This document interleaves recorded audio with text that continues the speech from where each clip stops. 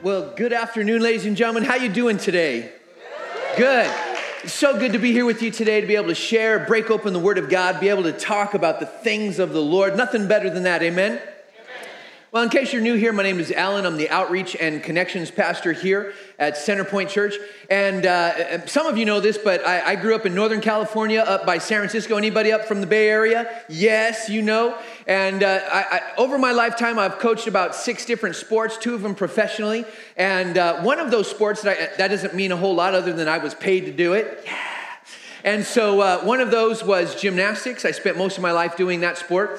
And what was interesting about it is I became a high-level coach. And in fact, I became the men's head coach at Santa Cruz Gymnastics, where I was going to college, suffering, doing theology classes, and hanging out at the beach learning to surf. Yeah, that was real rough. And by the way, for all you surfers, I suck, so don't worry about it. And I was also the women's head coach at Watsonville Gymnastics and coached at a variety of different places. But interesting to note about a high-level sport like that is that in order to get to the place where you're part of the elite program where I was coaching and actually a feeder into the Olympics, so some of our students would go off and then begin to train with Bela Karolyi. You remember him from Romania, planted in Texas, and he trained up people like Nadia Comaneci, Mary Lou Retton, and things like that. And so at that level of coaching, it takes many years to get to the place where these students can do some of the things that we're going to be asking them to do. And so it would go through incredible training. In fact, an average student at that level would be spending about 5 to 6 hours every day, 6 days a week in the gym with me, their coach. And so one of the things I remember coaching, which was pretty interesting, I was always the one who would catch when they would be doing incredibly difficult, challenging skills that were could be life-threatening. They could be paralyzed for the rest of their life. So one of the things I remember doing was the double twisting, double backflip. So what that is, basically, they do a round off back handspring. For all of you that don't know gymnastics lingo, they run across the carpet, and then they jump up in the air, and they do 2 backflips while doing 2 twists at the same time, and then landing on their feet. Well, they would go through years and years, literally, of training, doing drills. We would hone every muscle that goes into that stunt in order to make sure that muscle was fully trained and it had repeated that same motion hundreds and hundreds, if not thousands of times, to make sure that when they pulled that thing off on the ground, they didn't land on their neck and get paralyzed. And so we would go through all kinds of drills. Not going to bore you with all that. But one of the things that we did is we had a harness in the gym. So we had a ceiling usually about this high with ropes that came down like this, and it came down to a belt. It looked very similar to a contractor's belt, except it had wheels so that you can spin inside of it. And so we would attach that student or that gymnast to that belt, and I would hold a big long rope, and as they would tumble across the ground, if they looked like they were going crazy or out of kilter, I would hold that rope to keep them from landing on their head. Pretty good thing. Pretty good thing, right? There you go. But then there came that one moment when that gymnast had to do it without any ropes or any harnesses. And the only thing keeping them from potential death was their training and me as their coach. And so what we would do is I would place them on the other end of the carpet, and I would stand there and I would watch. Now, I wasn't watching to see if they were prepping themselves right, if they had their body in position correctly, because that's secondary to the single most important thing that they had to do. So in a high-level sport like that, one of the things that you do and you practice is you practice seeing yourself do that thing or that skill and imagining and feeling your muscles actually reacting by closing your eyes and seeing yourself do it. So you'll see that a lot of times in professional sports, especially gymnastics, where a student will get there and they're getting ready to go. They'll have their eyes closed for a second and then they open their eyes. My job was to stand there, and if I did not think they were ready, I would say, you know what, stop. Go do some more drills, get out of here until you get your mind set. Don't come back until you're ready.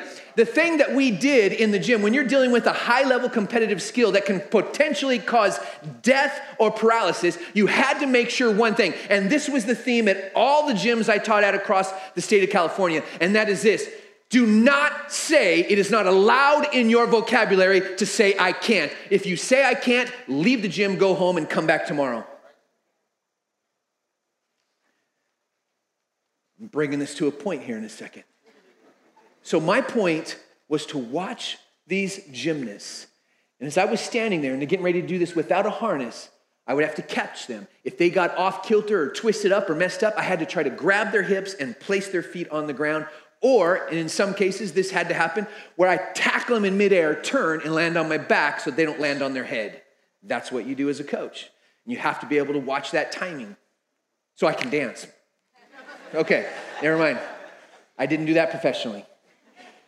So when that student got into the mode where they were preparing their mind mentally to do this skill, they would open their eyes, and I had to see fire coming out of their eyes. I had to see that they had the eye of the tiger. They were motivated, determined, and I can tell just by looking at them, they were 100% ready to do this skill before they went off and did that skill. Does that make sense, ladies and gentlemen? Yeah. How many of you know that God wants us to be in 100%?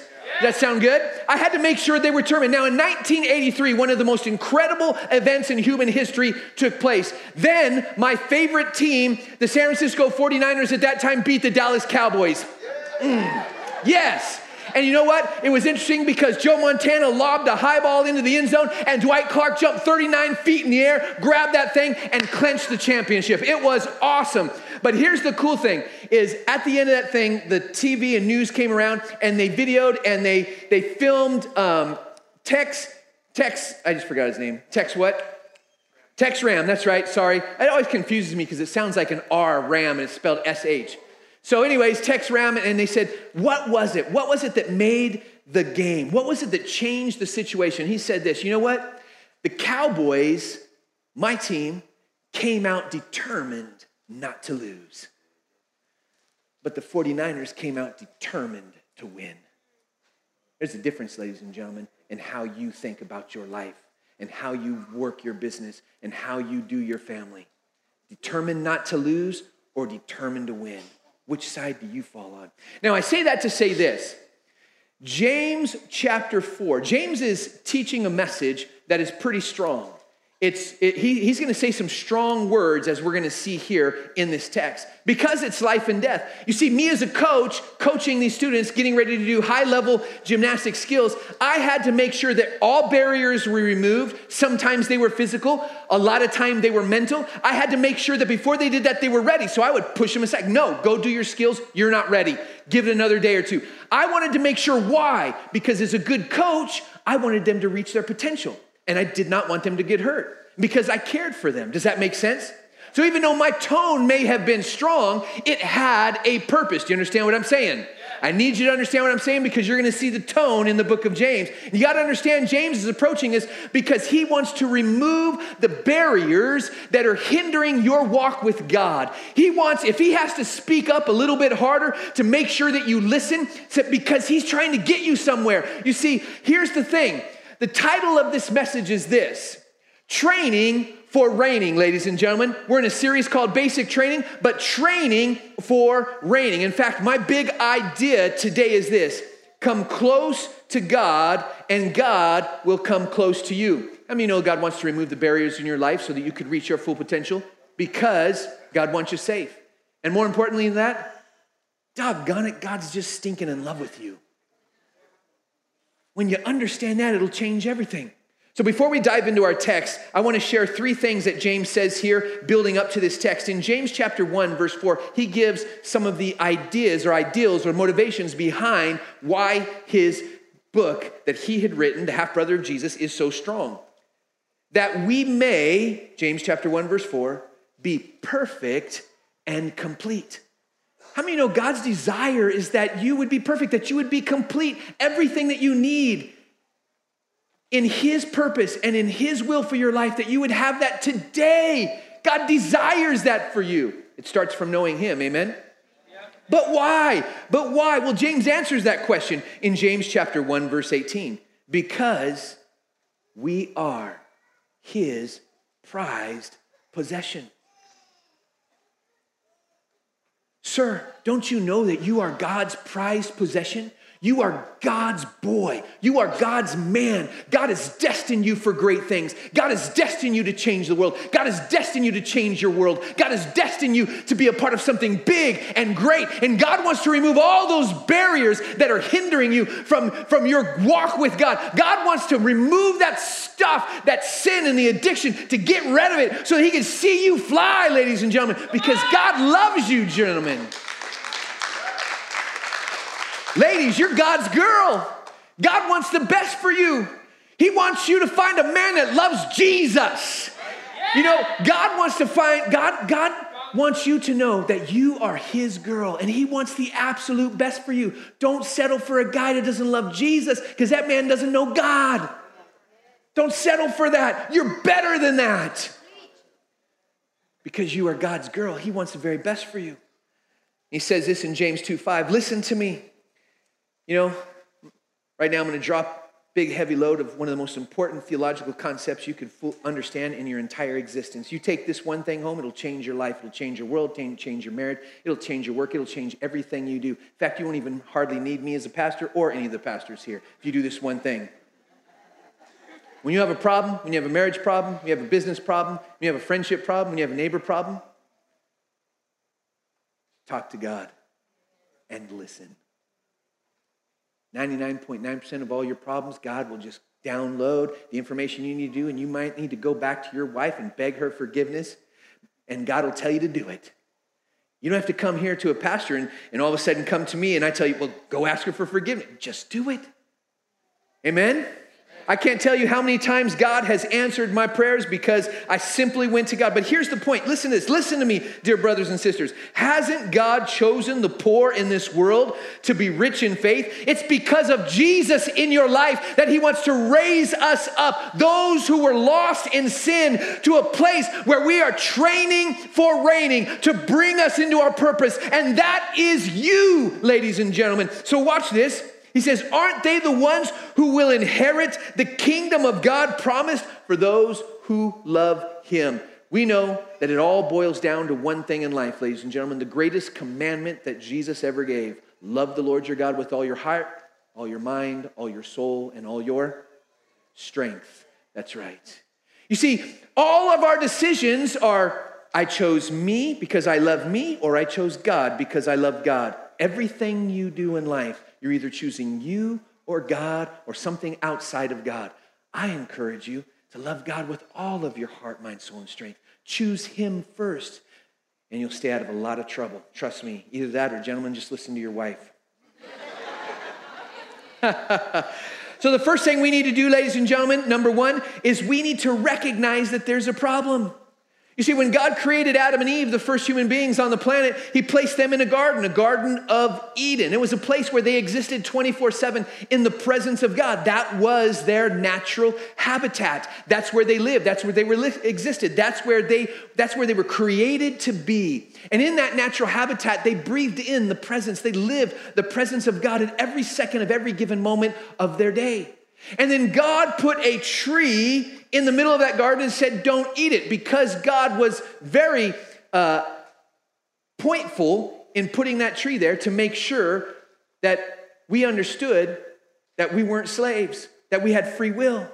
You see, if you're in a perfect environment, but there's no potential to sin, you're a slave, you're not free. But God put that tree there so it would acclimate our free will. We could choose God or we could choose not God. He placed that into our hands. Otherwise, there's absolutely at all not a single point to having that tree in that garden and for God to say, don't touch that one. Now, what was so amazing, he said, you've got it all. Every tree, every plant, every animal, every river, every mountain, every stream, every leaf, every acorn, every vegetable, every plant, everything in all of existence, every last little tiny thing is yours. Just keep this one for me. And we still took and ate of that fruit, which, by the way, probably wasn't an apple. We don't know what it is. It's pretty good. I didn't know I'd get a laugh out of that. I'm not even a joke teller. So they ate, and because of that, it broke their relationship with God. You know how it works when you do something wrong, and it hurts your relationship in your marriage, or it hurts that relationship, it breaks it. They broke the relationship with God. and thus started a time in our life where we would slowly die because God removed us from the Garden of Eden and cast us into the wilderness to live there in a fallen state. Now, here's the thing. Here's what's interesting. How many of you ever had a fish when you were a little kid? Anybody? So I had a fish when I was a little kid. I think I won them usually from carnivals or something like that. And I remember having this fish, and I was very playful with it. I would take it out of its water and put it on the table. I think it loved me. It went like this all the time. It was showing off. I said, yes. I'll give it food, try to train it, put it back in the water. I really do love fish. And I'm sorry for any of those I had to send to the ocean of life. But here's the point.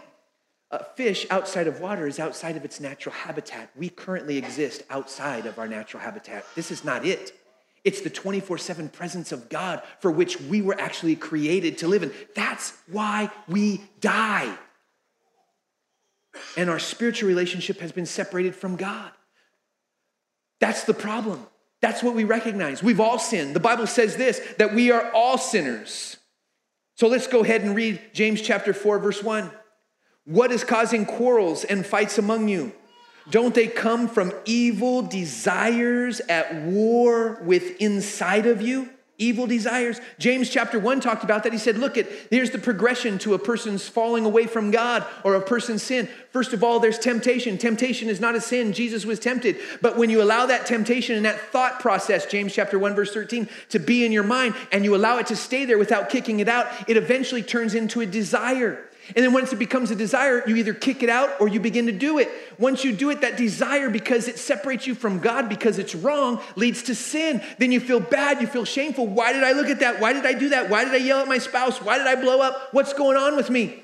And then you either repent or you don't. And for those who don't repent because maybe they feel too ashamed or for whatever reason, or they just like it and they want to go that direction, they eventually can lead down to the pathway of death. That's the 4-step progression found in James chapter 1, verse 13. He's warning against that. Don't let those evil desires inside of you linger. In fact, the Bible says this, Romans chapter 3, for everyone has sinned and falls short of the glory of God. Every one of us, me, I have sinned.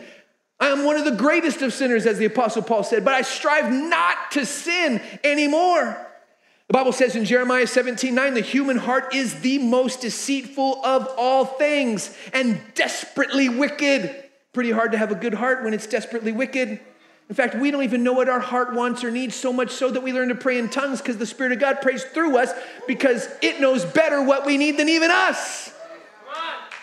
Bible says in Psalms chapter 51, verse 5, David recognized this, for I was born a sinner. So the age-old question, when someone says, but I was born with this desire, that's right. You were all born with evil desires, every single one of them. I'm married, but if I have a desire to sleep with other women, I can't sit there and claim, well, I've had this desire since I was born, so God made me that way, so I'm going to live it out. No, I choose my wife over all other things. I choose God and what he has in his word over all other things. Does it make sense? Yes. We all have evil desires. We were born in a fallen state because we weren't born in the Garden of Eden. We were born sinful. So we have to recognize the problem. That's the problem, ladies and gentlemen. That's what happens when you're in the gym and you're coaching. You remove those barriers. You get rid of them so that they can reach their full potential. Number 2, you have to recalibrate your life. Go back and I send them for retraining. I hone in that muscle. If they do one of those skills in the gymnastics world and something went awry, I send them back to retrain that specific muscle that keeps on making them do the skill the wrong way so that they can live and not die.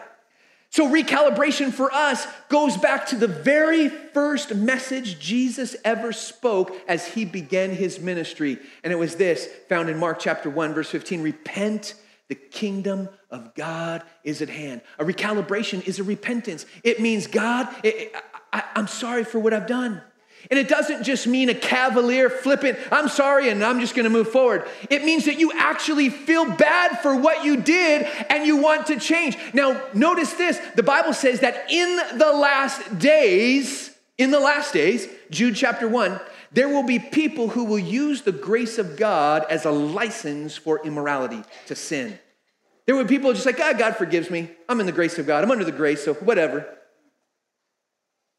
that's great, but hold the grace of God is so special and so awesome in your life that you cherish it, that you recognize that it was paid for by the blood of Jesus Christ, who went to a cross instead of us. That is the most powerful thing that we could receive, that God loved us so much, he pours out his grace on us so that we could be free, ladies and gentlemen. We couldn't do it in of ourselves.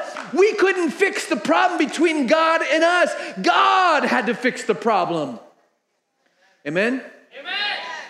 So we recalibrate our life. In fact, James chapter 4, verse 5 says this, they say that God is passionate, that the Spirit he has placed within us should be faithful to him. Now, I'm going to need a volunteer for this. I need you to come up. AJ, would you come up here real quick? Just go ahead and come on up here and come stand on this side of the platform with me. Man, I got to tell you, you are one good-looking dude. You must have beautiful parents. Yeah, pretty buff too. Love it. It's my oldest boy. So Galatians chapter 5 says this, talking about the Spirit of God that's inside of us. So I say, walk by the Spirit, and you will not gratify the desires of the flesh. Those desires that we were born in a sinful state that reside inside of us that we need to reject, so we choose God's way over the world's way. So here's what it looks like when you're walking with the Holy Spirit. We're just going to walk to the other side of the stage. I'm just going to walk along with you. Imagine I'm just walking, and the Holy Spirit's with me. He's the Holy Spirit, and we're just hanging out, doing life together. We're being friends. All right, thanks. 2 more. Now, by the way, if you want to understand the sinful nature, just read Galatians chapter 5. Verse 18 says, but if you are led by the Spirit, you are not under the law. Take my wrist, walk me around. He's leading me. Wherever he goes, I'm going to go. If he turns, I turn. If he goes straight, I go straight. Thank you. Perfect. Now over here. And finally, the last one, since we live by the Spirit, let us keep in step. So you're going to step with your right foot forward first. Go. I'm keeping in step. I'm following. I'm doing what I'm supposed to do. Thank you, AJ. You can step off the platform. Give him a round of applause. Thank you, guys. You see, ladies and gentlemen, listen to what he says. They say that God is passionate, that the Spirit he has placed within us should be faithful to him. You see, when we gave our life to Jesus Christ, the Spirit of God was deposited in us. Remember, it was severed in the fall, but God placed his Spirit inside of us so that we can begin to grow and experience the life and power of God in today's day and age, here and now. It's not some offset future moment when we're going to die and be with Jesus. It's now, ladies and gentlemen. Jesus said, I came now that you might have abundant life, spiritual life. That's today, ladies and gentlemen. That's so important for us to understand because that is God's desire for you. He wants to remove all the barriers, all the hindrances, all the challenges, all the stuff that gets in the way because he knows us better than we know ourselves. So he infuses us with the Holy Spirit. And he asks, just don't grieve. 2 Thessalonians, the Holy Spirit that I put inside of you. How do we grieve the Holy Spirit? We grieve the Holy Spirit every time we sin and do things that are contrary to the Word of God. Because it's such a special and beautiful gift. God has put himself inside of us. And we need to cherish that as the most prized possession that we have in all of existence. Yes, more important than that vehicle, more important than those children, more important than your wife, more important than that job, more important than that sports team that you love with all your heart, more important than anything else in life is the presence of God, because God, through his presence, is going to bring you to your destiny. And so when we get to a place where we say, God, I need more of your Holy Spirit, more of you, more of you. God, less of me, more of you, God. Humble me, change me. I repent of anger. I repent of walking in fear. I repent of doubt, God. Lord, I repent of yelling at my spouse. I repent of yelling at my kids. God, I repent of watching that movie a little too long. I shouldn't have watched it. God, I repent of this music I shouldn't have listened to. God, I repent of the stuff of the world that I need to be careful with, God. Oh, Holy Spirit, I don't want to grieve you. Fill me, God. The Spirit of God is so precious, so beautiful. That Spirit wants to lead you. The Spirit of God talks to you every day. Did you know in the book of Acts, after Jesus went to be with the Father, the Comforter came. And it was the Holy Spirit that was left with us as the Comforter to lead us and guide us every day. In fact, when you read through the entire book of Acts, you're going to see that every time the apostles prayed or sought God, it says the Holy Spirit spoke to them. It was the Holy Spirit speaking to them, leading them, guiding them. Jesus went into the time of temptation led by the Holy Spirit and came out empowered by the Holy Spirit, Luke chapter 4. The importance of the Holy Spirit in our lives, ladies and gentlemen. 2 Corinthians chapter 13, verse 14 says this, the grace of Jesus. How many of you know that we have grace because of Jesus' work on the cross? And the love of the Father. How many of you know it was because of the love of the Father that he sent his Son, Emmanuel, God with us, to purchase us from sin and death? Amen? And then it goes on to say this, and the fellowship, koinonia, of the Holy Spirit. This fellowship that we are in an interchange and interaction with every single day of our life. Watch. In fact, going back just a quick verse, he says this about those who are not in tune with the Holy Spirit and protecting the Holy Spirit. He says very powerful words. He says, you adulterers. Wow. That's strong stuff, isn't it? Don't you realize that friendship with the world makes you an enemy of God? I say it again, if you want to be a friend of the world, you make yourself an enemy of God. Do you think the scriptures have no meaning? Now that, I'm not even going to go into where that one little sentence basically says. I'm just going to tell you in one sentence, just the basic gist of what that sentence means.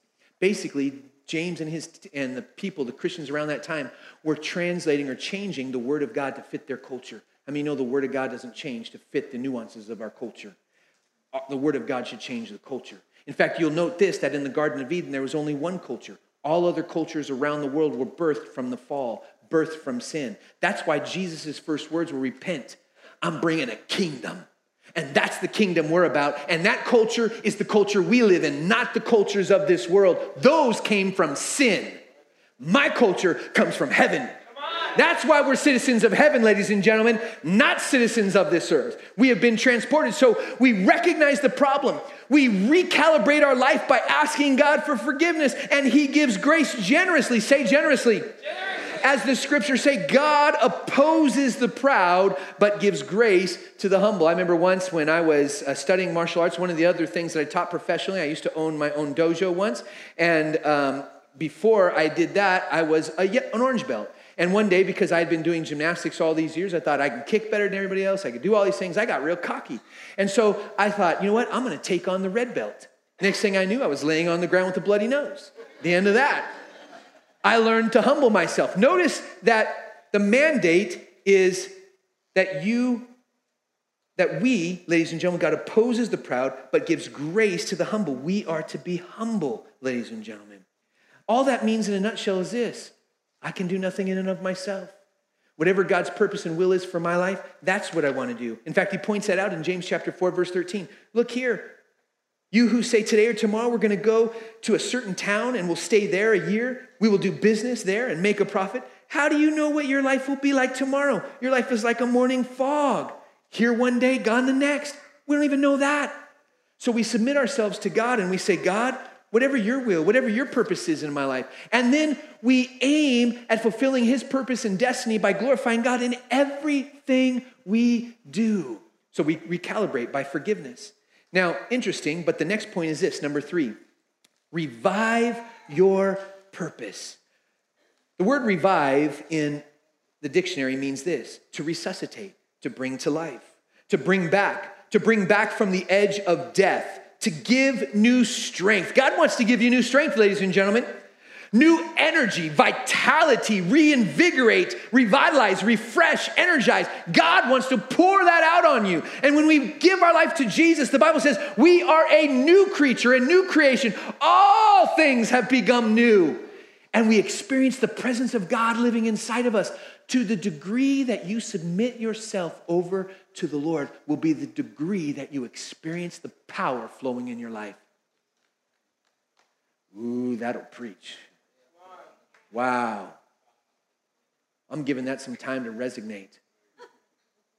to the degree that you submit yourself to God will be the degree that you experience the power of God in your life. I don't know about you, but I want to say, God, take it all away. I just want you, God. More of you, less of me. More of you. We humble ourselves. So we revive our purpose. In 1922, a gentleman by the name of Louis Graff had retired. And when he had retired, he was sitting at home and he felt purposeless. He felt alone. He didn't know what to do. He wanted something to do, but couldn't figure it out. And so he did the next best thing. He began to pray. And he did one of the most profound things a human being can ever do. He listened.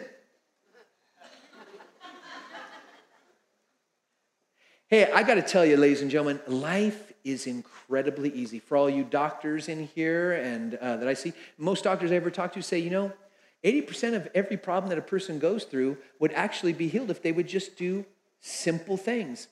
Eat healthy, exercise, and drink water. But we don't even do that. That's why you keep them busy with a job and giving you pills. It's simple. You want to stay in love with God? Go to church, read your Bible, pray, worship God. Super simple. But we discard the simple things so we can chase worldly things that absolutely bring no satisfaction. I don't care what Snickers says. Come on. So Louis Graff prayed, and God said, I want you to go to Germany. What? Go to Germany? What? Yes, go to Germany. So he packs his bags, he heads to Germany. In fact, after he got to Germany, he actually got lost in a forest. Thought he was going to die. Finally pops out of the forest and goes, thank God. And he popped out at this little village. And at this village, he begins to walk through. He comes up to a person in half German, English, trying to figure out and communicate. He says, is there anybody sick here? Anybody who needs healing? And he said, oh, you just wait till tonight. Well, no, is there that I can go to now? I want to pray. No, you just wait till tonight. So he got a room and he waited. And there at night, he could hear the moans. Oh, ah. There was a man in the village who had this disease that every part of his body was in excruciating pain at the simple touch. No matter where you touched him, it was incredible pain. When he would sit, incredible pain. As he would stand, the bottom of his feet were in pain. When he would lay in bed at night, he would try to get any kind of sleep that he could as he would roll around from side to side, trying to sleep without any pain, and he would moan. And this guy, Louis Graff, he got up that morning and said, where is this guy? Where is he at? And there were no fancy words, no fancy prayers. In fact, from this guy's perspective, he said all he knew is this guy came into his house and his eyes were on fire. This guy walked into the room. He said, today, God is going to do a miracle in your life. He didn't even bother to pray. He walked over to him, grabbed his hand, pulled him up out of bed. He said, in the name of Jesus, walk. And he got up. Praise God. Come on. That man began to jump and he said, I'm healed. And that man he wasn't even a Christian yet. He gave his life to the Lord. That moment, you get healed from something like that, you're going to give your life to Jesus. He gives his life to Jesus. And then he, over the next couple of years, leads his son to the Lord. And then his son becomes a pastor and leads his son to the Lord. So the grandson of the first gentleman. And that grandson grew up in the church. Dad only had a church of about 30, 50 people just plugging along in Germany, preaching the gospel. And one day, he felt a call of God on his life. And when you know it, the women of God came out of that church. I tell you, ladies and gentlemen, when you are married to a woman of God who prays, you got one of the most powerful gifts this planet can ever give you. Gentlemen, for all of you guys who are single, your first thing should not be, is she hot and sexy? It should be, is she a praying woman of God? Because everything else does not matter compared to that. When you have a woman of God that can pray, the power of the universe and of God is at your fingertips.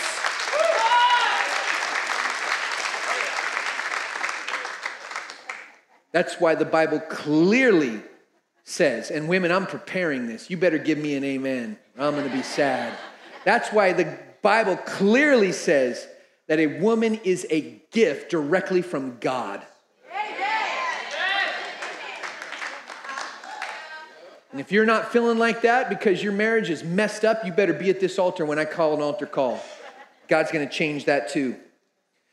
Revive your purpose, ladies and gentlemen. So this young man, these women came out, they laid hands on him, they prayed, they began to prophesy. They said, you are going to go to Africa and preach the gospel. Africa, I only speak German and English. You're going to Africa. So he left and started to preach the gospel in Africa. Years later, as people are getting healed and touched, the Spirit of God is pouring out. The power of God is even raising the dead who are preaching the gospel and leading hundreds of thousands to the Lord. This man, Reinhard Bonnke, has led over 80 million people to Jesus. He led more people to Jesus than Jesus. Jesus said in John 14, verse 12, you will do greater things than I have been doing. You either believe it or you don't. There is no I can't. There is no halfway in. You're either 100% or you're not. The end.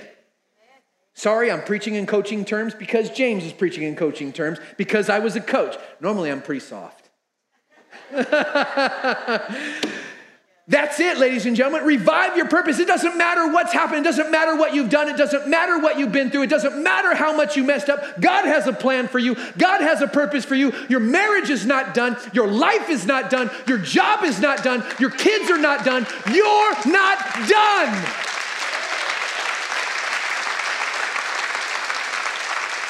Don't get mad at me because I'm preaching strong. I'm coaching today. You're not done. God wants to raise you up. He wants to remove all those barriers. Get rid of all that stuff that's holding you back so you can run the race to win the prize. If you have to beat your body into submission like the Apostle Paul said, do it. Train yourself. Train. That's why we train up our children in the way we should go. Training for reigning. That's the process that you're in. God has got you on the fast track. Give into it. Let him remove the barriers. Repent where you need to repent. Respond to the altar when you need to respond. Give the Lord your praise and follow God, and you'll see amazing things happen. That's what happens, ladies and gentlemen.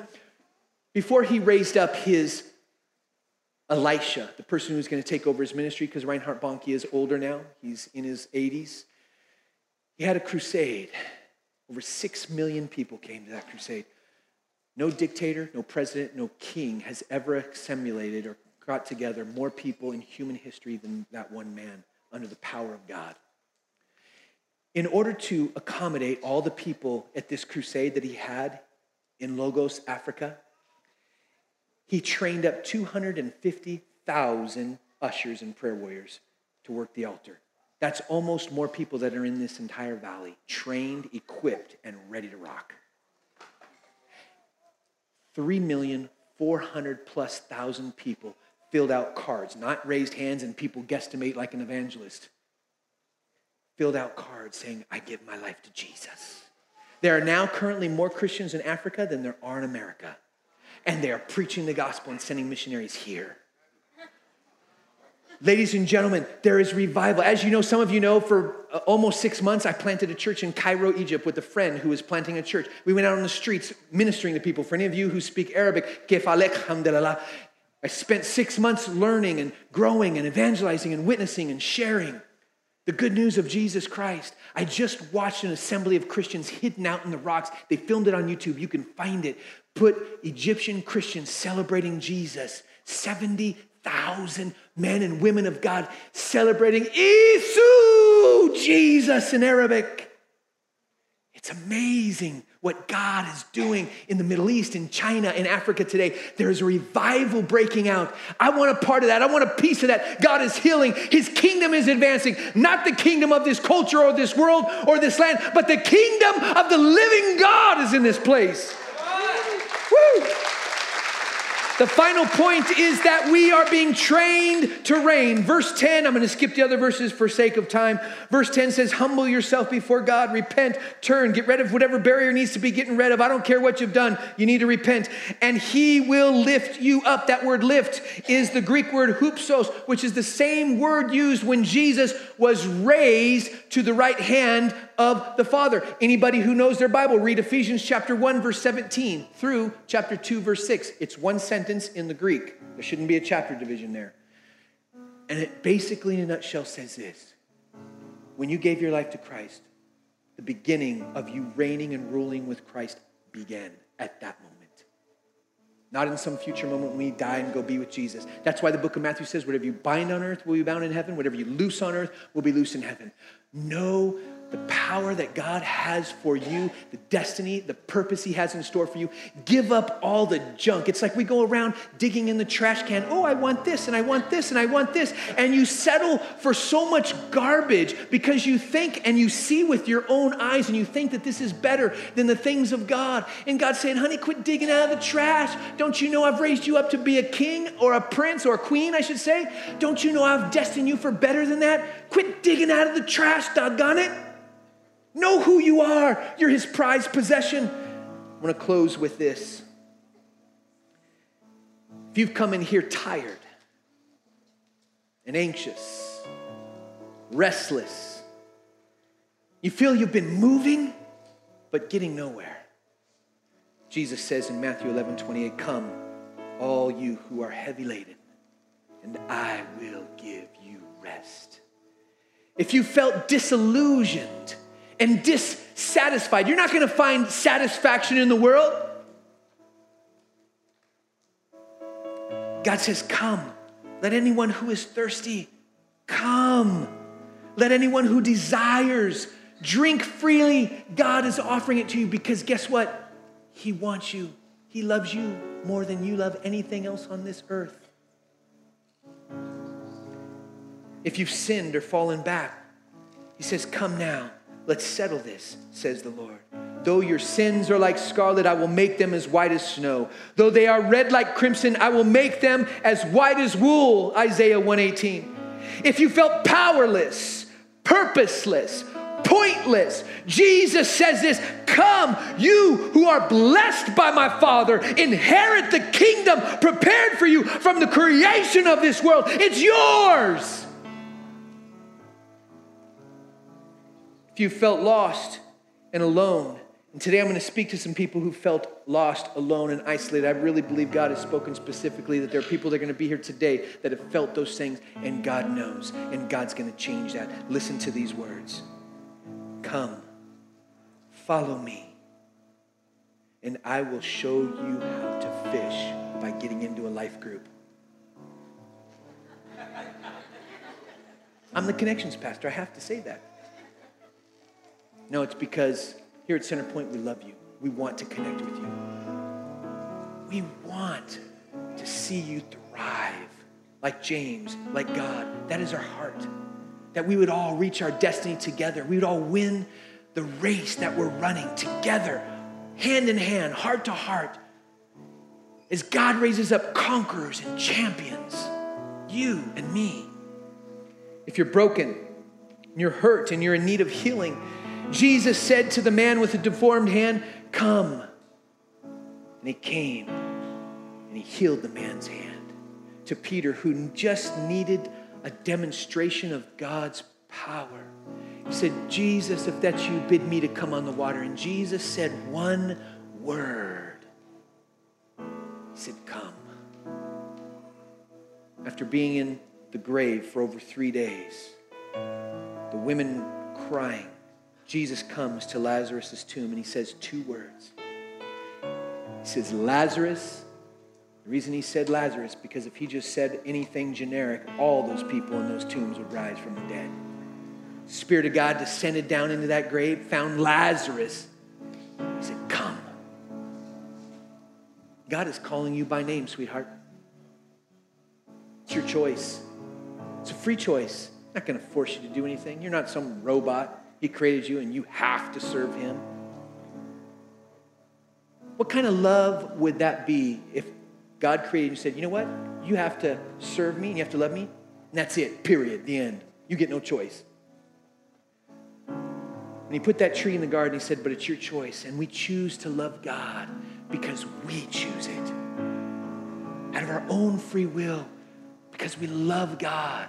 And we know from his word, we believe by faith, we listen, we obey. that he has something far greater than we can even possibly imagine or understand. Somewhere it says that in the Word of God. Son, are you tired of running?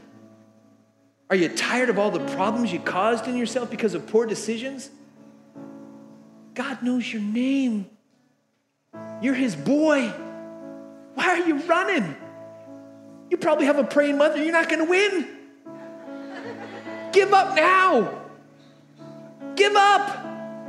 It was a little old lady who worked for a famous philosopher who traveled the world teaching atheism. She was his secretary. Every time they would get in discussion, she said, I don't know any of that. I don't know all that philosophy stuff, that theology, all that stuff. I just know God loves you. And every time he would go, she would say, I'm praying for you. He would say, no, you don't need to pray for me. She'd say, I'm going to pray for you anyway. It's okay. Several years go by and him holding conferences, standing room only, teaching people that there is no God. That woman with no theology degree was his secretary, led him to Jesus. Because you can't deny a praying woman of God or a man of God. So gentlemen, if you have a mama praying for you, a wife praying for you, I'm going to have an altar call. Give up. You can come back here 10 years from now. I'll be waiting. You'll give up one of these days. When you realize there ain't nothing out there. It's a dead man's zone. Come to life. And so this morning, as I close this message, if you're here and you're here for the first time and you don't know Jesus and you want to give your life to Jesus, something I said tugged at your heart. It's the Holy Spirit. It's not me. I'm nothing. Believe me, I'm nothing. It's the Holy Spirit tugging at your heart. Your heart is pounding in your chest. God's pulling you, saying, you're mine. Come on. Maybe you're here today and you've gotten so far away from God. You know it's the right thing to do, but you've just been disobedient because you're doing your thing, whatever that thing is. You know you need to do the right thing. And today your heart's beating and you know and you want to. I'm saying, come on. In fact, right now, maybe only one of you, maybe 10 of you, I don't know. But I'm raising up powerful Christians, not wimpy Christians. So this is what I'm going to do.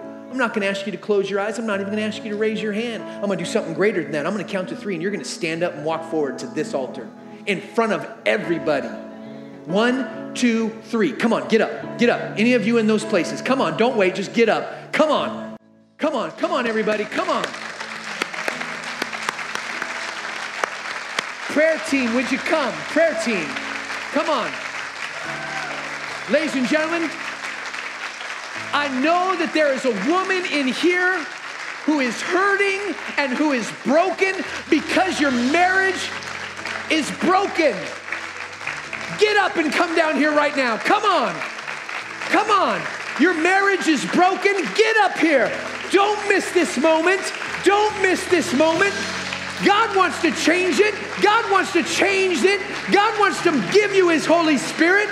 If you're here and you've been struggling with addiction, you've been looking at things on the computer that you are not proud of, you've been addicted to alcohol or gotten yourself lost in stuff that you hate, come on up here. Come on. Jesus spoke one word. Come. Hallelujah. Give the Lord praise. Where's my prayer team? Where are my pastors? Where are you at? Come on. Begin to pray. Begin to pray. Hallelujah.